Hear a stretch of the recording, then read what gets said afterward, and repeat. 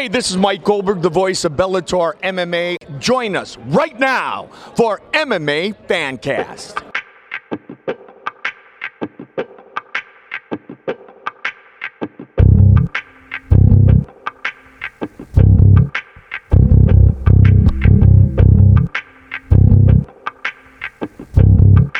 I'm just a violent individual.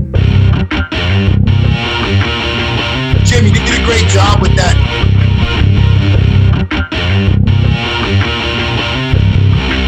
Five, four, three, two, one, zero. All engine running. Liftoff. We have a liftoff. You're listening to MMA Fancast. Here are your hosts, Jim Mooney and Luke Payson. Welcome to the show. Today we have the reigning, defending 185-pound middleweight champion of Art of War, cage fighting, Andre Petroski on the show. Andre, welcome to the show.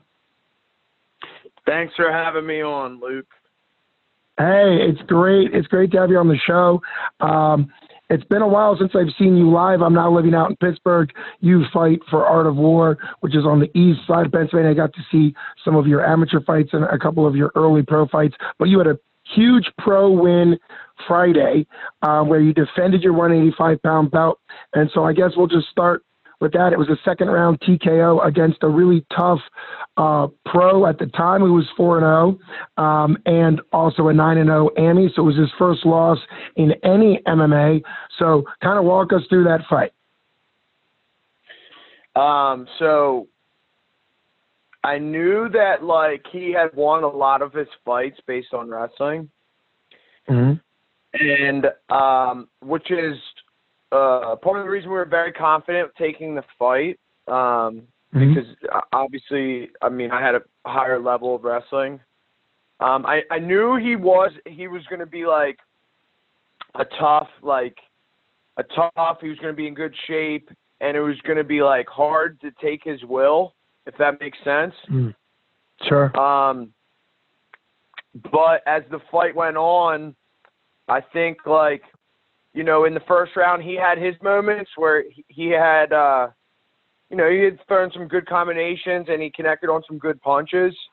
But I felt like the moments that I had in the first round were longer, and, like, you know, the combinations I landed always ended with that leg kick or, you know, started with the liver kick. And, like, I felt like those kicks contributed to him.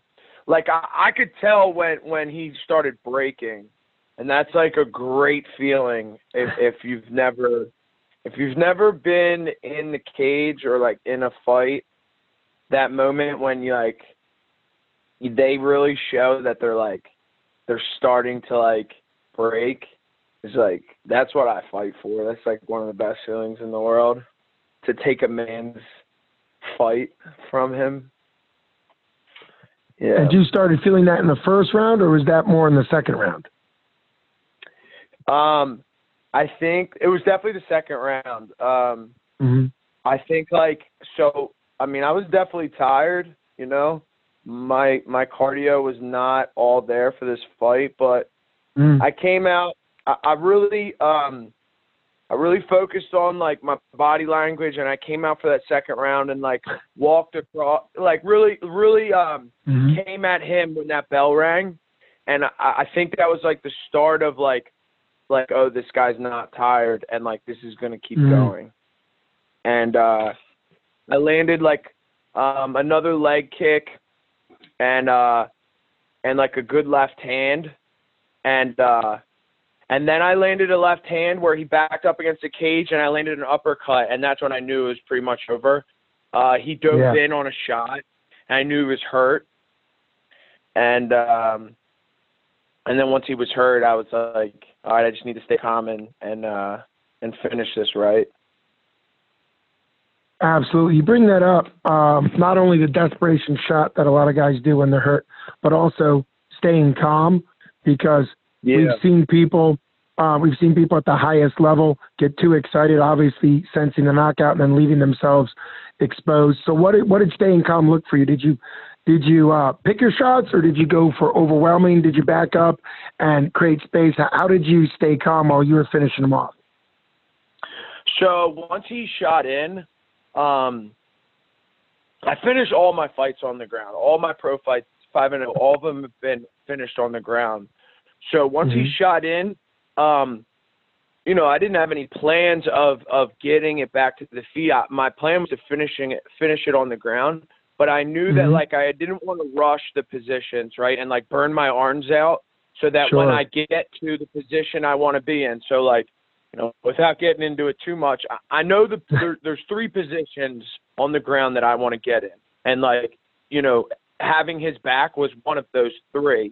And once I knew that position, one of those 3 positions was going to come if I was just patient. And that, like, if I didn't squeeze too hard or get too excited, that when I got to that position, I would have the energy to finish him. And that was kind of basically, it worked out perfectly. Because once I had his back, I was really able to finish him. Well, and it shows the physical combination for your cerebral. You know, and a lot of fighters, obviously you've had a 7-1 amateur career, 5-0 now pro. So you've had a lot of fights and some other martial arts type thing to really combine the way you think with also your body, because sometimes people go too much on instincts, burn their arm out, things like that. And it sounds like you have a game plan of where you want to be. You mentioned finishing all your fights, all 5 pro fights have, like you said, been finished on the ground.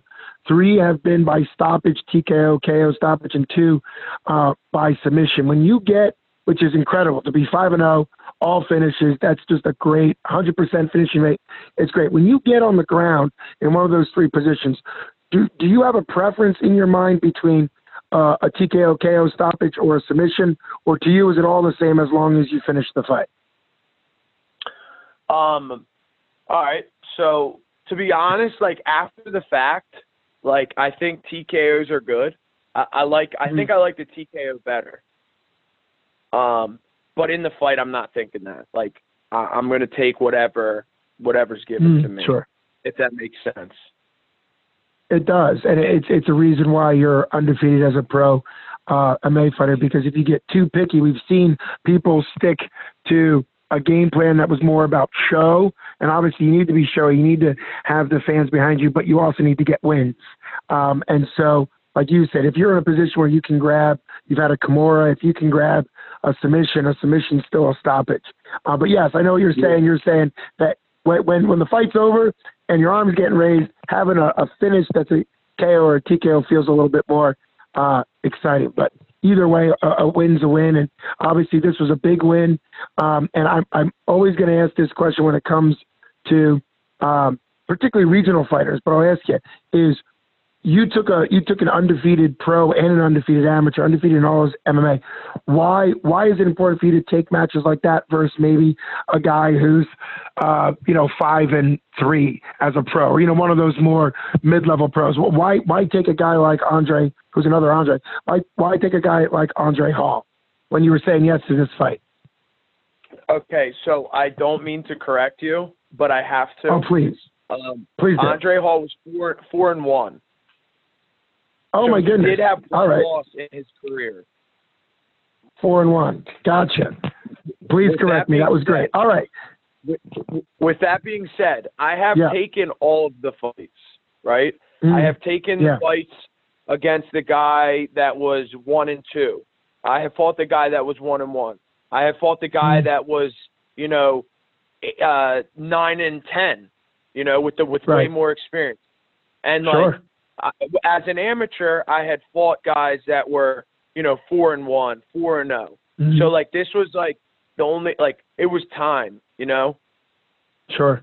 I was brought up in with Art of War, the proper way, I didn't go out and fight the guy with 20 fights in my debut. I was matched properly, and it was time.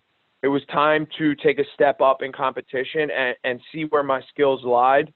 And I'm happy that it's for further assurance that the level that I'm at. Absolutely. You brought up something I was going to bring up, which is the fact that all of your pro fights have been with Art of War, Mike Bickens Promotions, which is an incredible promotion, and also a good number of your amateur fights. How did you come about getting connected to Art of War as an amateur? And talk a little bit, you've already mentioned that they brought you up the right way. Talk a little bit about Mike Bickens as a promoter and also sort of developing you as a fighter to go to the future. You're the pro 185-pound champ. Obviously, you know, you have the belt. You're keeping the belt. Kind of talk a little bit about Art of War and Mike Bickens. So Mike is really good at what he does. When he puts his time and effort into promotion, like he's really good at it. You know, he got the picture of my name on the Megatron at the Phillies game. I don't know if you've ever saw that, but like, dude, that's like genius marketing. And like, so yeah. He's very good in that aspect. But to be honest, like my contact has always been Dave Feldman. Feldman has always been my dad. I'll tell you a funny story. When Dave's son was wrestling in the youth club, with me when we were growing up, my dad was also a coach, and his son didn't want to go to a wrestling tournament, and one of the other coaches was giving him a bunch of crap, and my dad kind of stood up for him and was like, nah, like if he doesn't want to, like don't push him, like he's 8 years old, like there's no reason for that. And Dave remembered that and has always taken care of me because of it. And you know, like I have to. He has always been my contact within Art of War. He's also the matchmaker for Bare Knuckle, but he still has like an interest in MMA and Sure. And yeah, so he has looked out for me very well. He's a good guy, and you know, he was one of the guys that was like, you're ready for a step up in competition, and you know, I think this guy's the perfect opponent. Well, that goes into a lot. First off, a huge shout out to Dave Feldman and the Bare Knuckle Boxing. For people that don't know, they need to check that out. He holds a lot of fights all over the place. Florida, I think he's going out west again soon, and they're signing a lot of big name Hector Lombard, big name fighters, a lot of ex or former UFC fighters. So, but it does go to the importance of proper matchmaking, particularly at the upper level amateur and developmental pro, because a lot of times promoters or managers, promotions mismanage early pros and either give them nothing but tomato cans or give them too many tough fights, and then they get kind of washed out. So that's big. Now that you've had, I mean, we're talking 3 days post fight here, 3 or 4 days post fight, and it's great that you've come on. What do you do a couple days post a pro fight? Kind of what traditions do you have? Sort of what's your process for getting back to training? You've obviously had 5 pro wins, 5 pro fights. So have you developed a type of a plan, or does it depend on your injury level or kind of what happened in the fight, fight to fight? So Saturday, the Art of War did the weekend show again. This is the second time they did back-to-back shows on a weekend. Yep. So I was cornering my teammate Pat Brady on Saturday, which, oh my, was that an emotional roller coaster. I think that I would rather be in the cage, to be honest. I was more nervous in the corner than I am in the cage. But the commissioners came up to us after the fight and were like, that's the greatest heavyweight fight I've ever seen in this arena. So it was an awesome experience. And so I was there. I was back in the arena Saturday, right back to work, cornering my guys, trying to get them ready. You know, Balance Studios went 6-0 on the weekend, so it was a good weekend for sure. And then Sunday, I had to get I got some cryo on my shin and my ankle. I had my ankle was pretty swollen. I think I either kicked his elbow or his hip on that liver kick, and so I was, some trying to do some proper recovery from that. Sure. And I always go to CryoMist on the main line. Jeff Kelmer owns that, and he always takes care of me. And then, I'm close to being able to have fighting be my sole source of income. Like, I'm not there yet, so like I was right back to work today. And what's your work? I do like property maintenance for a family in Gladwin. Okay. They own tugboats, and so their office is in Camden, and they just sold the office.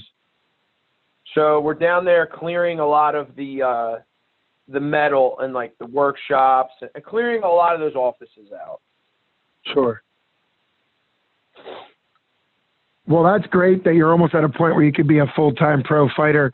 That's a big thing that comes up a lot when I'm doing these podcasts, that many, I would say the vast majority of pro fighters when they start out are not full-time pro fighters. And if they are, it's because they're running a gym or doing something else related to making money through training other people. So it's great that you have a job that you can get back to and that you're healthy enough, even with the ankle, to get back to a physical labor type job. What are you looking down the road? Do you have kind of like a game plan, or is it just going to depend on kind of what fights happen with how long you'll stay dual employed? You were saying that you're almost there. Do you have a timeline, or is it just going to have to wait and see?